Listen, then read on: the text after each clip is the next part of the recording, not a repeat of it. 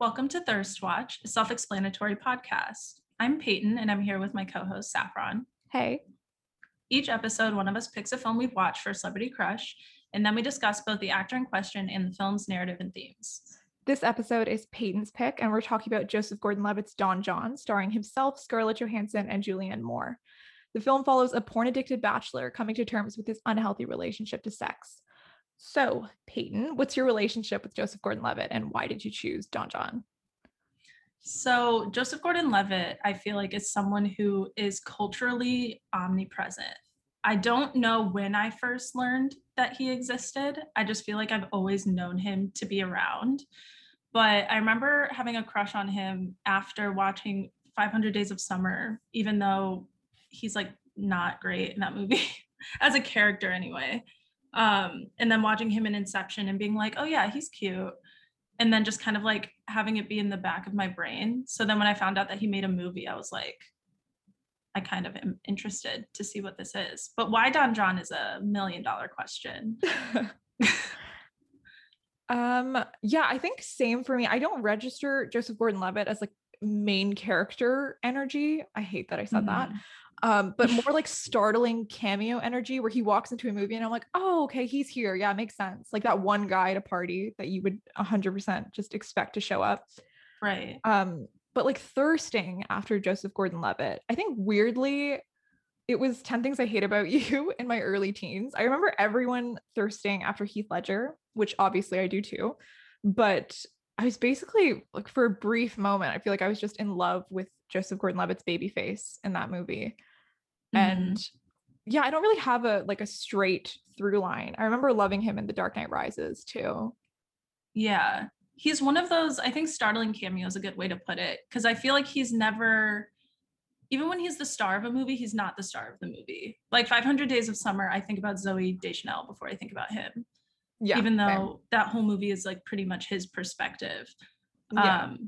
He's just kind of like a back of the brain guy. I don't mean that in like a rude way. He gives off like ex-boyfriend vibes. You know what I mean? Like he's still there mentally, but he's not at the forefront of it. That's so rude. I do really like him, but yeah. He not like the that. ex-boyfriend that hurt you. Just the yeah, one just that, like you don't amicable breakup. Often.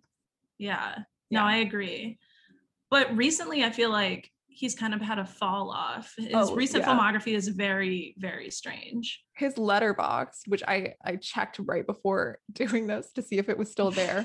Knives Out is billed as the most popular thing. So it comes up first when you search Joseph Gordon-Levitt. He's genuinely in that movie for maybe a minute as like a phone call voice cameo. And I'm very embarrassed for him. That's the first thing that comes up when you search his name. Yeah. And I mean, Trial of the Chicago 7 was a very small role in a very unethically made movie. So the last movie that I can think of where it's like he was the star of it and the focus of it is like Snowden. I was going to say, and he was good in Snowden, but that movie wasn't like very, I don't want to say it was badly received. It just wasn't very well received. Like it didn't do very well. And that was what, like 2015? I think it was 2015. Yeah. He's just got kind of like weird choices with his filmography. I just think his entire energy has sort of gone astray. Like, have you seen his Twitter? No, I've heard a lot about it. I know him and Jessica Alba basically recorded, this is so strange. It just popped into my brain right now. They recorded like ASMR horror stories or something like this within the last year. It's like, Joseph, call your agent, please. That is the craziest duo. Joseph Gordon-Levitt and Jessica Alba. I don't really know how that got set up, but yeah. And I mean, I don't mean to say that his filmography is bad because he's in movies that I really like. Like I love Brick, like from I think it's 2005. That's like a great movie. That's like one of my favorites. But I just feel like recently, like 2010s forward, it's been kind of strange. Yeah, I think his peak, like arguably, I guess, because he had lots of success in the early 2000s too, but I think his peak is probably early 2010s, like late aughts, kind of like post 500 Days in the era of like Inception, Dark Knight Rises. He was in Looper and Lincoln, which interestingly, I don't know why I find it so funny that Lincoln was the like last thing he did before directing Don John. I just find that transition very funny. Is he a big part of Lincoln? I haven't seen it. He plays Robert Lincoln. I don't know who that is. I probably should. He has like a but- pretty, like it's a pretty decent role. Okay. Yeah. So then to go from that to Don John is such a weird sort of choice to make.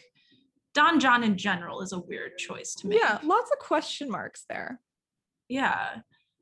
But I know that he is directing like another movie that hasn't come out yet with Channing Tatum is going to be in it.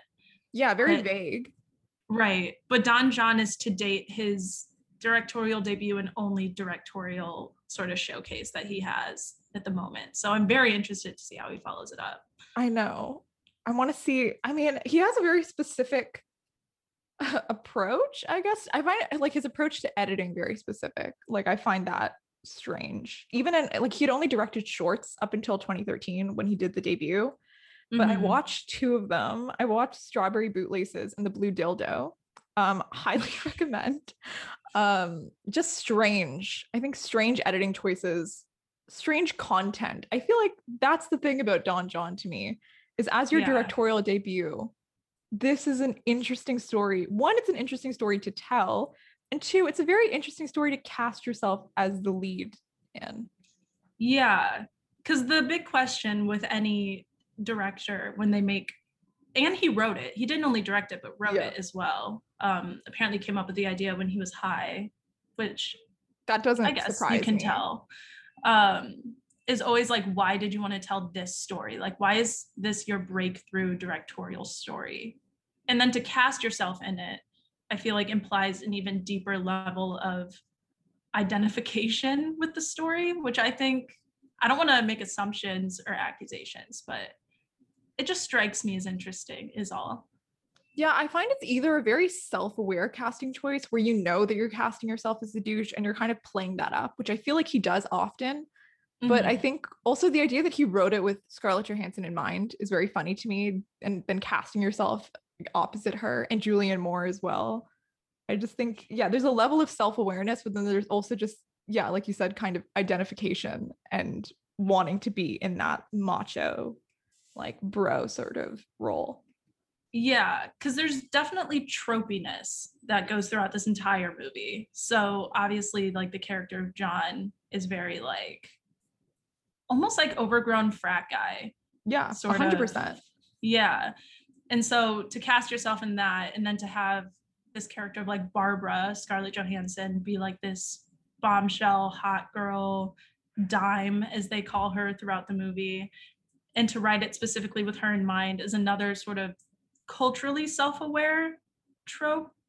But it's weird because Scarlett Johansson has always been like marketed as kind of like this very like sexy woman. Yeah, I feel like that's Um, timely to say with, did you see the review that just came out and like the controversy around a Black Widow review?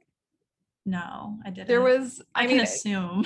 no, there, I mean, there was just an interesting, there, I've seen people make like actually very compelling arguments on either side of this, but Mhm. not to get like sidetracked, but there was an interview where the lead was basically just someone talking about like how sensuous her voice was.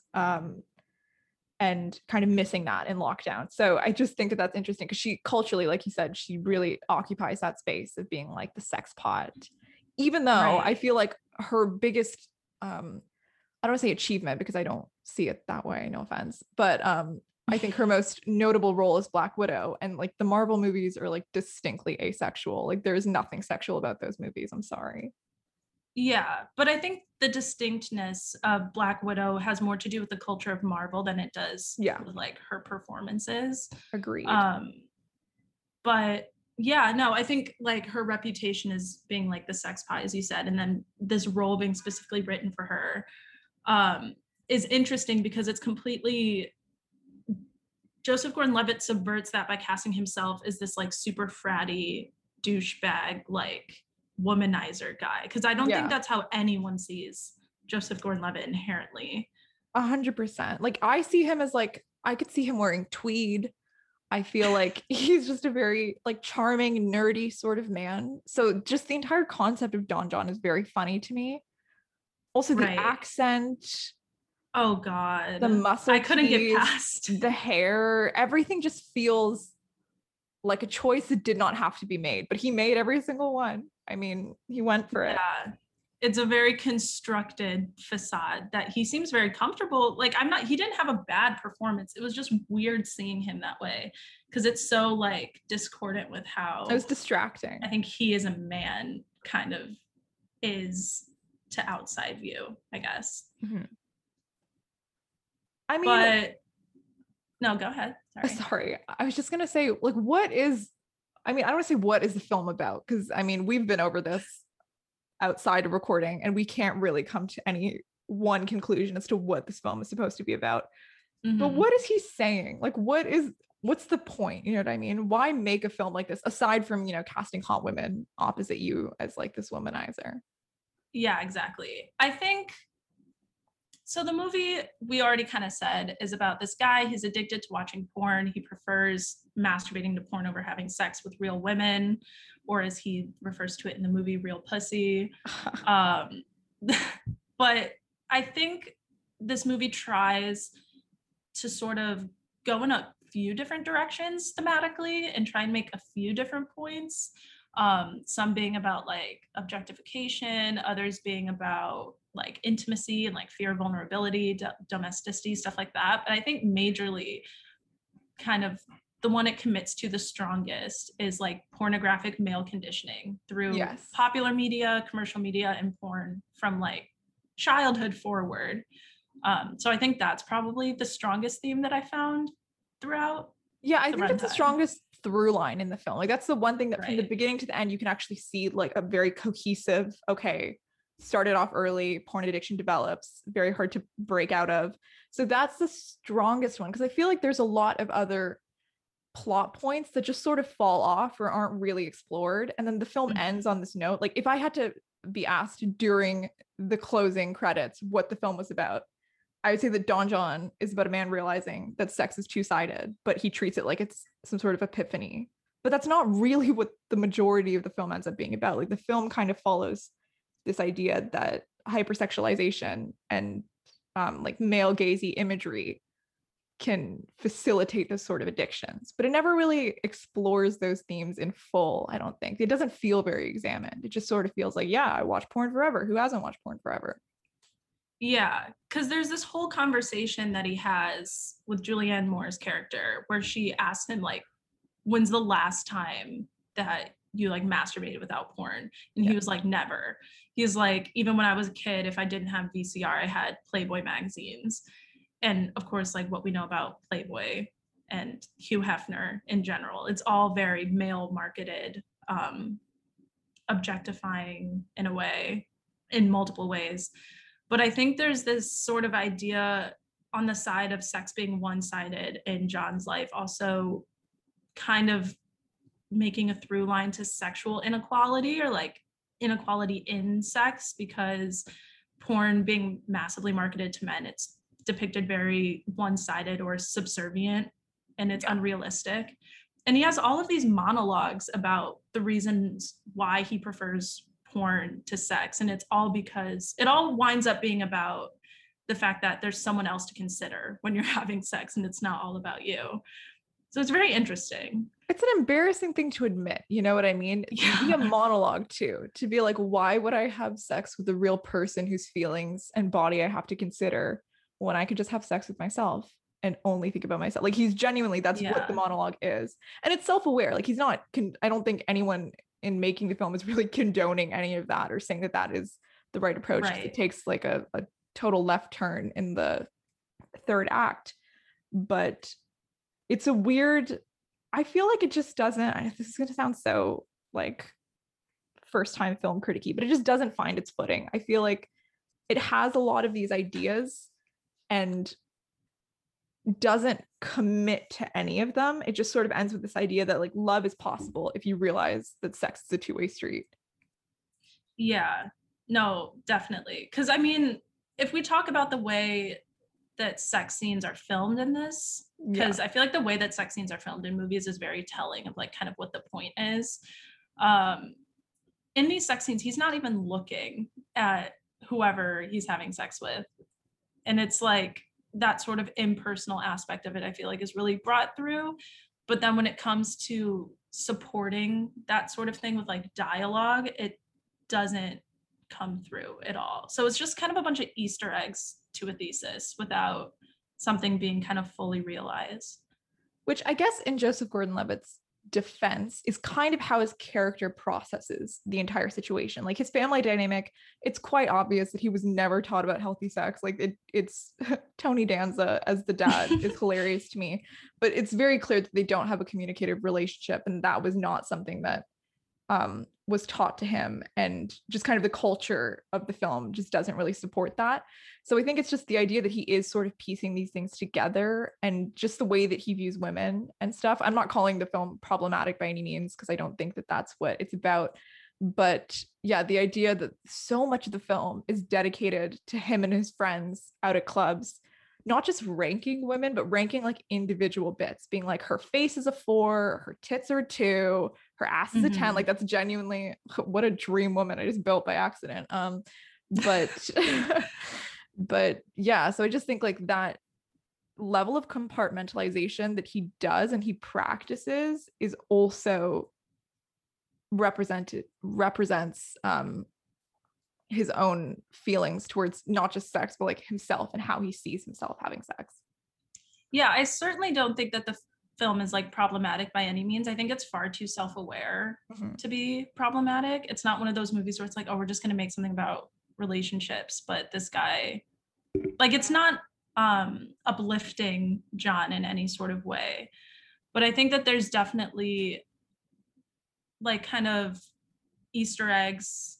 I keep using that phrase, but like Easter eggs to little bits of reality in the way, I think especially the way that friendships are depicted with both his friends, John's friends, and Barbara's friends, with the ideas of it. Because with Barbara's friends, they're like, oh, like, have you slept with him yet? Because she does, like, she makes him wait like a month because she's always saying like, isn't it better when it means something? And his friends are on the other side kind of like, did you what, you haven't done it yet? Yeah. Like, bro, what are you doing? And it's very archetypal. And so I think that because of that, it's way too self-aware to argue that it's trying to kind of uplift or support the ideas that it's showing. One thing that I find interesting, and I don't know if it's going to be controversial to say, but I also don't really care, is the way that kind of sex and the ability to become addicted to porn at a young age is kind of adjacent to how Catholicism functions in his life. And I feel like, actually, you know, I don't think that's controversial to say. The film's saying It's that, not. and I fully Yeah. agree with it. I think that combination between like hypersexualized male gazy imagery, like there's one part where there's like a burger ad and it's so aggressively sexual, but it's just in the background of a scene. So that kind of hypersexualization, that is just mainstream, and then coupled with the promise of absolution for his sins every time he masturbates, kind of spurs that fixation on porn. Is the idea that, well, it's around me anyways, I'm growing up around this, there's nothing wrong with it, because how could there be something wrong with it if it's just mainstream? And then I know that I can be absolved for this and that it's fine, and you know, I can participate in this culture, and I have an in to do it, which is just the way society functions and the way that society treats sex. And then I have an out for it, which is that at the end of the day, I'm not guilty of anything because I can confess and I'll be fine. And I think that parallel is like super purposeful, because I mean, throughout the entirety of the movie, John's character's progress is shown through, one, how many times he masturbates a week. And we get the numbers, we get the stats every time. And two, how many Hail Marys he has to say after he confesses. Like those are the two metrics that his progress is shown through, which I think interestingly is quite, like, I guess I'll give Joseph Gordon-Levitt credit for this. I think it's kind of an interesting way to depict how men like measure their success through like sex and through like their morals. In this case is his religion. But I think it's very like purposeful that we're given numbers throughout the entire movie. I think that that's like the idea of like measuring progress through penance, I think it's relevant. And I'm sure a lot of people actually do that. But there's that scene towards the end of the film. I don't know if these are the actual stats, but the idea that like he goes in and he says that he stopped masturbating, but he did have sex out of wedlock, and kind of explains this whole situation. And he's given 10 Lord's Prayers, 10 Hail Marys. And he stops for a second and he says, well, Father, like, how did you come to that number? And he starts getting all tripped up about the number and not the actual fact that, you know, he went a whole week without masturbating, which for someone with like a severe porn addiction, which he obviously has, is kind of great. But he falls off of that completely because he's so fixated on, one, the penance that he has to pay, and then two, I guess, how the religion views certain sins over others. Yeah. No, I agree. Because those, I mean, that's the way that he gets measured in the whole movie, like the numbers. It's like the rating of women, where like there's this weird competition with him and his friends where he's like, well, you're only pulling sevens, like I pull dimes all the time. And there's like that competition, there's that sense of achievement, there's a sense of achievement with how many times he's masturbated, which in the beginning of the movie, like the more he masturbates, the more pride he takes in it. And then towards the end it's the opposite. And then of course, like with the repentance and getting the measurements of that, it's like, well, I feel like judging your feeling of progress over how someone else sees your progress, which there's always like that sort of competition throughout. Yeah, I agree. I'm interested in how his partners are depicted in the film. One, there's tons of just kind of one-off women that he has one night stands with who aren't given any sort of real characterization. But then there's the two, you know, main figures in the film, which is Barbara and Edith, Scarlett Johansson and Julianne Moore. I think her name is Esther, right? Esther, did I say Edith? I knew it was an old woman name. Yeah, it's right. Esther. Just to hit the nail on the head that Julianne Moore is older than Scarlett Johansson. They really had to. Also, I love the fact. I mean, Barbara, to be fair. Like, I mean, Barbara, like Barbie, is kind of how I figured it, because she's kind of like a Barbie doll.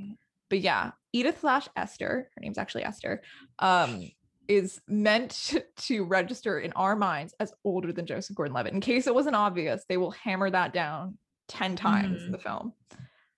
But yeah, what do you make of their two very different personas and how they function in John's life? Yeah, I think Scarlett Johansson, just because like it's kind of split between the movie, where Scarlett Johansson kind of occupies Joseph Gordon-Levitt's life the first half, and then Esther or Julianne Moore is like the second half. They're almost measurements of his progress in a way. Yeah, I agree. Because his whole attraction to Scarlett Johansson is that, like, oh, that's a dime. Like, he sees her in the club and they're like ranking women. They're like, oh, 7, 6, face is a 5, tits are a 4. And then there's like this whole moment where he sees Scarlett Johansson and he's like all over her, and she's kind of like pushing him away at first, because I mean, he's being very severe about it. But she doesn't go home with him on the first night. She like, he takes her out for lunch. It's almost like this weird subversion of like the bombshell, like bimbo archetype in movies, where it's like she's portrayed that way visually, like male gazy, very male gazy, but then her personality itself and the way that she handles the relationships is like quite the opposite. So he almost sees it kind of as a challenge at first, I think, in the way that he's like, well, I've waited this long, like I'm actually having to work for it. And his friends are like, you haven't hit that yet. Where Julianne Moore is like, he is kind of against her in the beginning because she's this older weird lady in his night class, but then she shows him how to consider sex between two people instead of making it all about yourself. It's almost like a bombshell brain archetype.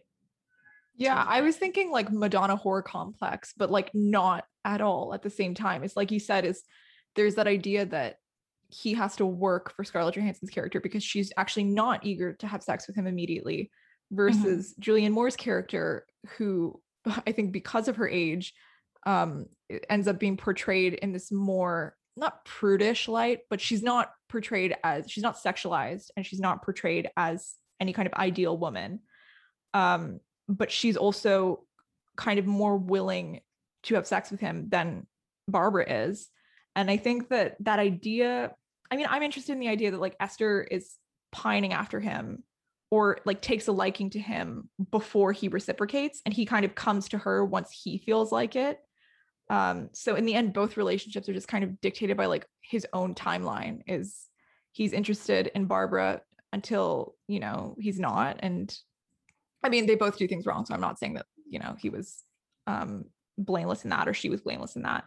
But I just think it's interesting that he comes to Esther once he feels like it, and she'll have sex with him willingly versus like the patience that he kind of exhibits with Barbara and the willingness to, you know, comply to her needs for the sake of getting sex. Yeah, I think also the interesting thing about Scarlett Johansson's role in, or I should just call her Barbara's role in John's life is that she almost functions because they start a relationship where they're dating. It's not like they're hooking up. It's not like a friends with benefits thing. It's like, this is his girlfriend for a while. And she also represents this sort of, I feel like, in terms of us saying like John's character is sort of this overgrown frat guy, she represents like what domesticity is going to do to a man. Yeah. Because she wants him to settle down. She wants him to take a night class. She wants him to get a quote unquote real job. She doesn't want him to clean his own apartment. And he views her almost as like this thing that's taking his agency away, which I mean, in some ways, like she's not a perfect character. Like in some ways she is. But it's almost like she represents like you can have the hottest girlfriend, but like at what cost to yourself? Like what is the cost of having a woman like added to your life as like a bachelor? I think, I mean, my brain just went completely blank when you said that, because as soon as you started talking about her as kind of flawed, I just remembered the line where they're in this store and she says to him, "Don't talk about vacuuming in front of me." And then he asks her why. And she goes, "Because it's not sexy." And I'm very obsessed with that line of dialogue. I don't think the film is particularly well written, but I love that line. Yeah. You can't talk about vacuuming because it's not sexy. Right. And I don't think that Esther's character is necessarily pining after him, because it doesn't start off sexually charged. Like she's just trying to talk to him. But like I think it kind of takes a turn when she catches him watching porn in class, because like the whole thing with Barbara is that she considers like porn cheating, and so he's not allowed to watch porn. And so instead of watching it at home, he like watches it on the go, and he's like watching it in class. And Julianne Moore catches him and then brings him better porn where she's like, "I doubt this is what you're watching, but this is like what you really should be." And then it kind of turns into this like weird sort of older woman teaching, like she's kind of like in this teaching role for him. Like she functions as like his like vehicle to enlightenment about sex and relationships and women. She's basically just a MILF that hasn't been sexualized. Like that's kind of her function for a majority of the film, which is weird.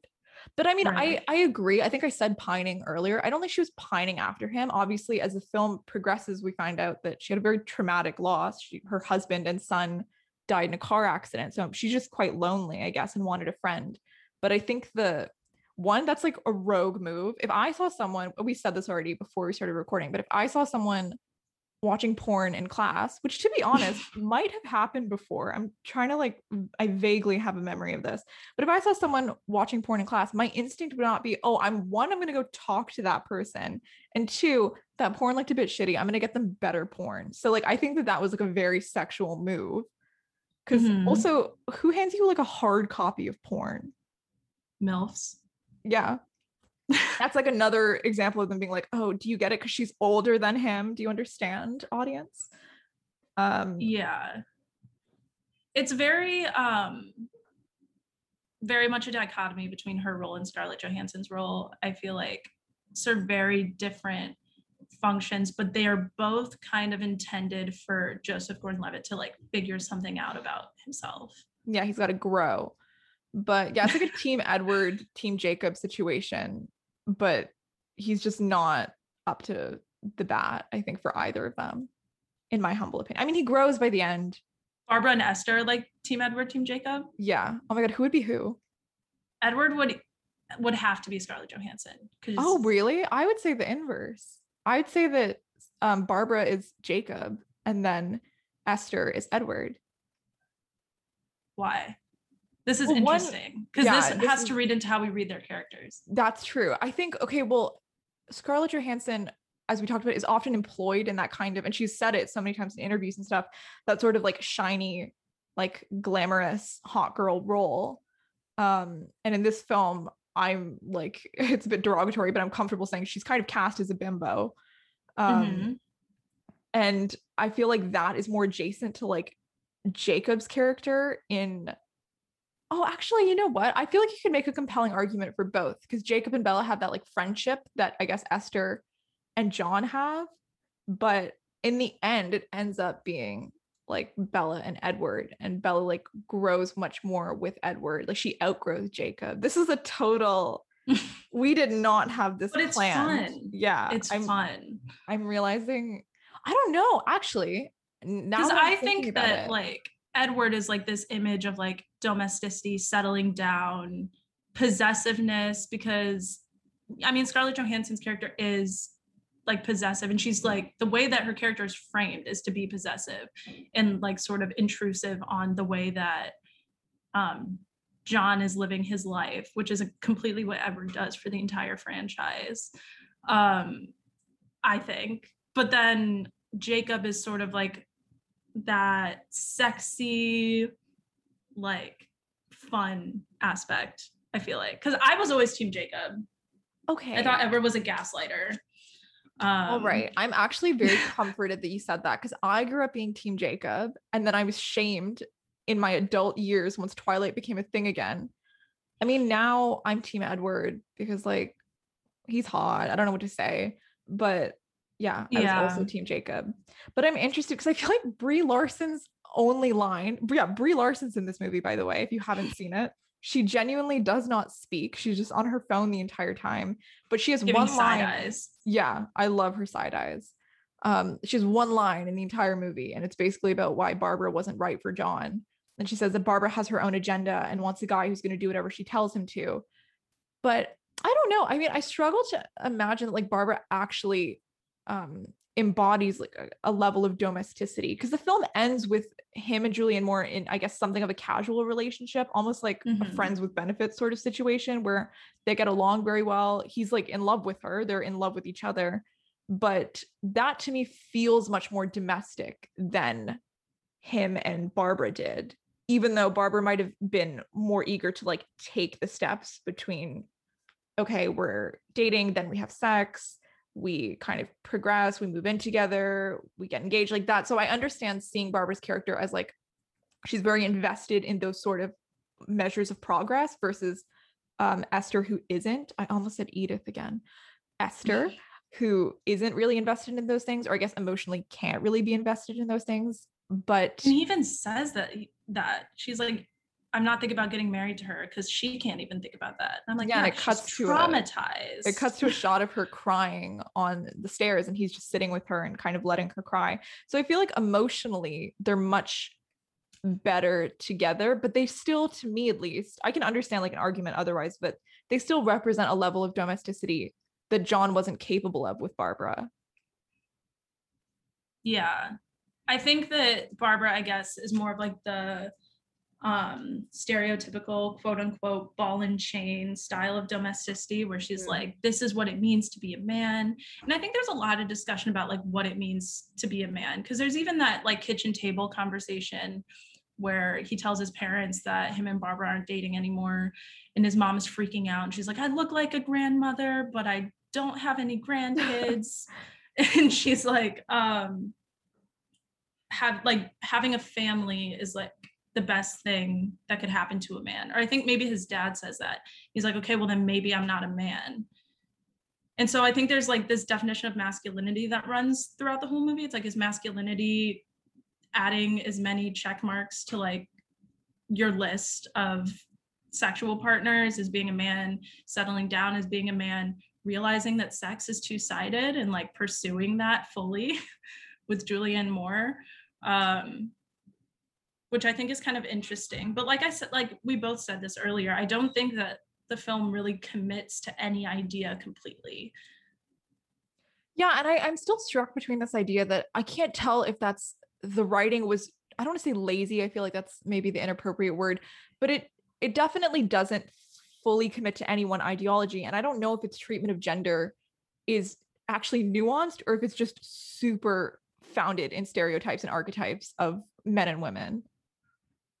I would say the latter. I think it is very like I don't want to say that like this movie deserves no credit whatsoever. I don't think it's the worst movie I've ever seen. I don't think it's like an irresponsible movie. I just think it's kind of a I don't know, not to be like rude, like a messy movie. Like I feel like part of why it's so messy is because in addition to not being able to really commit to any particular theme, it doesn't really commit to any particular genre either. So then I never know how to read what's going on. Because at times it feels like a comedy, at times it feels like a romance drama, because it's filmed very melodramatically and it definitely handles a lot of like rom-com tropes, but very like in a very self-aware manner. But when I can't tell when it's being serious and when it's not. And so then I don't know how to read it sometimes, which I think is probably my biggest problem with it. I mean, would you say that the film defies genre conventions? I would say it adheres to genre conventions. So we're kind It of digs its joking. nails into genre Yeah, conventions. I agree. We're sort of joking because there was a film critic who raved about this film, who loved it. I think gave it like a 100% score.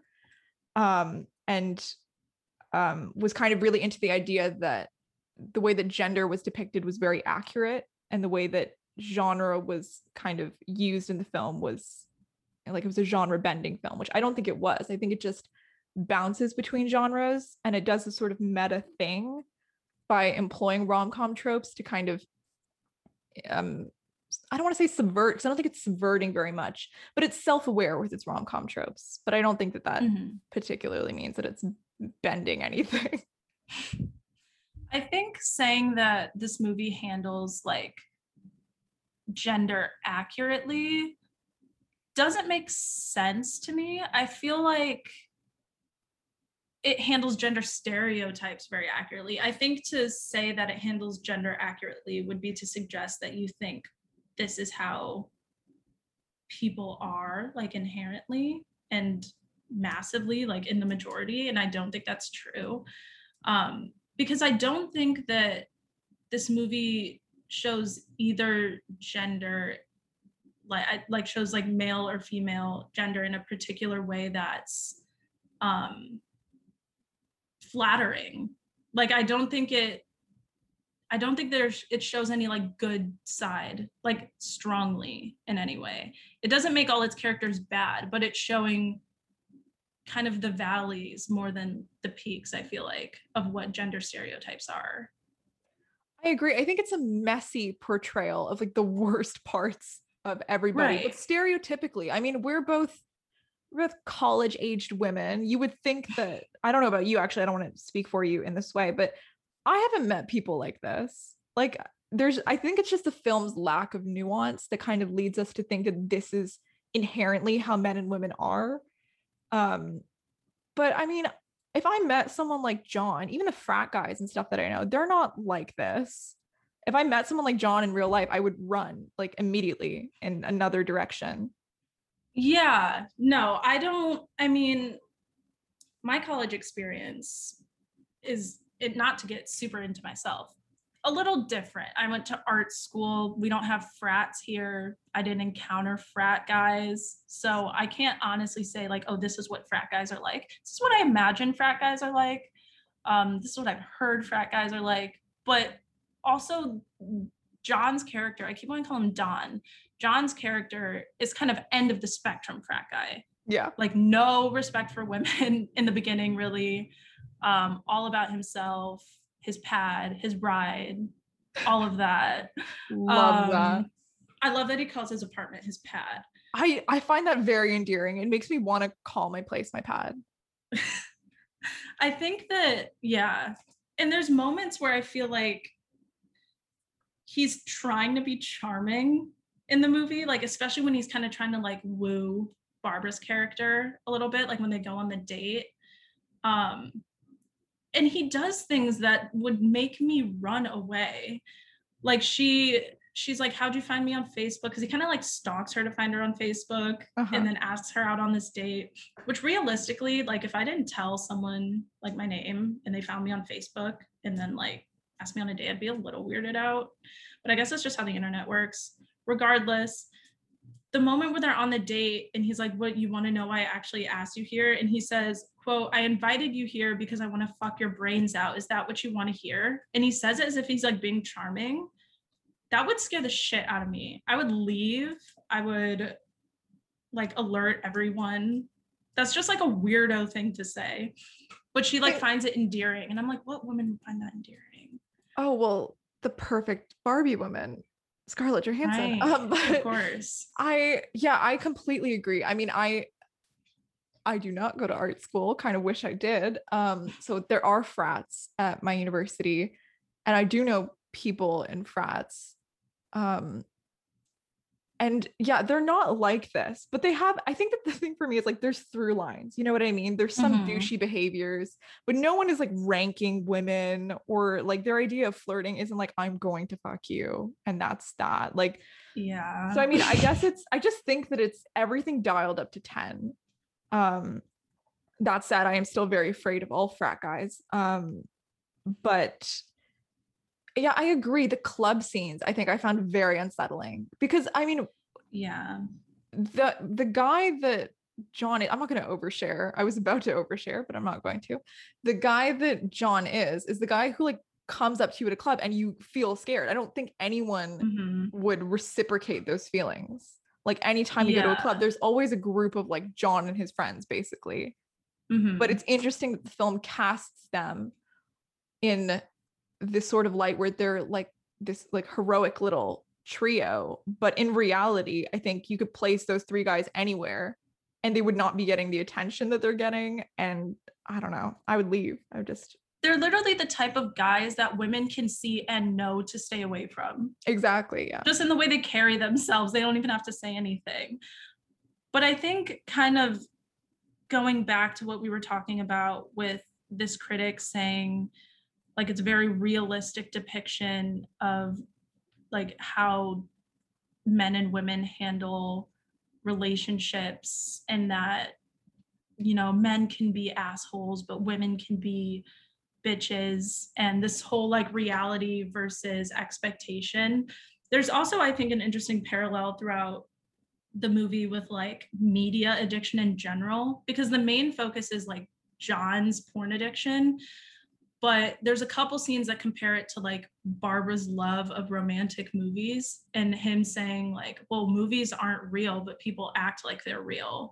And it's supposed to be like this meta sort of ironic thing where he prefers porn to real sex. So it's like hypocritical. And then I think even loosely, I feel like that same sort of theme is attempted with his dad's obsession with football, but very loosely. But just sort of like this media addiction and how men consume certain media versus how women consume certain media, and how neither way is realistic. I mean, for one, I imagine it would be very embarrassing to like watch this film and this being the thing that makes you realize that you're a dick or that you're a bitch. Like I found that part of the critics review funny, because I mean I would not want to sit down and see this and have this be my your moment awakening. Of enlightenment. Exactly. Like, oh, is this guy me? Do I suck? So I don't know that anyone would really be watching this and would deeply resonate with any of the characters, because they feel so surface in a lot of ways. Yeah. But yeah, I think the idea of media addiction and this like hyper consumption sort of it, I find it interesting that porn is likened to rom-coms, because they fulfill, I think, any type of media. Anyone can argue this, whatever media you're interested in, especially now, whatever you consume, it fulfills a function. It fills something that you need and that you're lacking and that you want to fill with, you know, some level of fantasy. And everyone does that, and I don't think there's anything inherently wrong with that.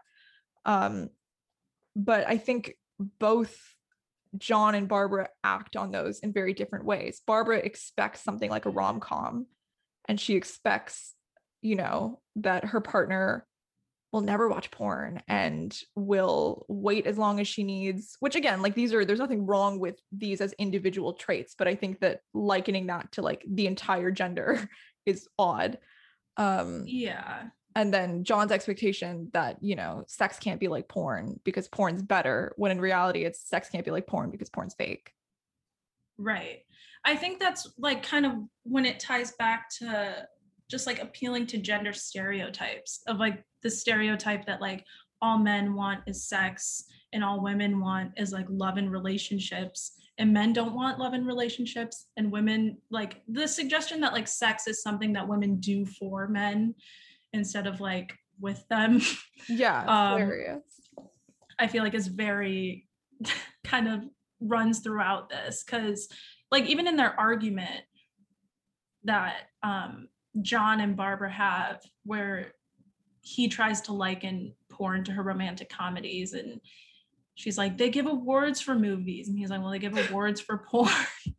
Another I'm like, okay, I guess. Joseph. Yeah. But I think it's just sort of appealing to that idea that, back to the idea of us just saying like it's a very not nuanced portrayal of gender. It's a very traditionalist idea, which I think is the point. But I think saying that it like subverts it or is clever about it is not necessarily true. I agree. Yeah. So I think that, I mean, this is the second time we're doing this. It's supposed to be a Thirst Watch podcast. But so far it's been an anti-Thirst Watch podcast. This movie is certifiably horny. It's not sexy though. So instead of doing a round of like the sexiest moments, again, like we did last time with Quills, we're gonna do a rapid fire round of the unsexiest parts of this movie. I promise that in the future we will do one of the sexiest bits. It's just very interesting that our Thirst Watches thus far have been like uniquely unsexy movies. Yeah. But they both very horny movies. Like you said, Quills and Don John, verifiably horny, just not sexy. Yeah. They can't all be winners. So yeah, it just happens that we're starting off very strong with like two unsexiest bits in a row. Right. But let's do it. So unsexiest bits of Don John.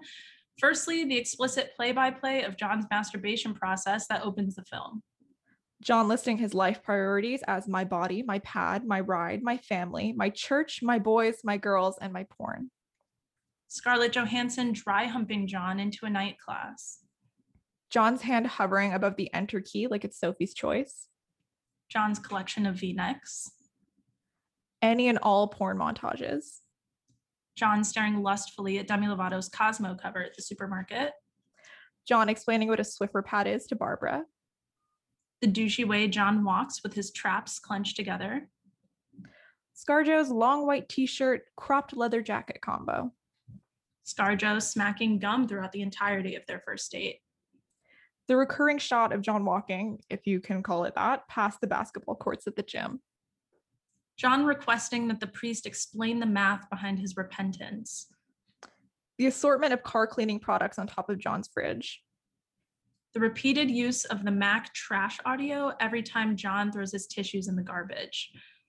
John trying to explain to the priest at confession why the sex he had out of wedlock wasn't just sex, but an experience. The way that the pivotal sex scene of the film is shot handheld in a dark living room, a la any 80s slasher film. And you know what? That's all we got. Next episode, we might head to Italy for a date with Destiny. Stay horny and smart. Bye, guys. Bye, guys.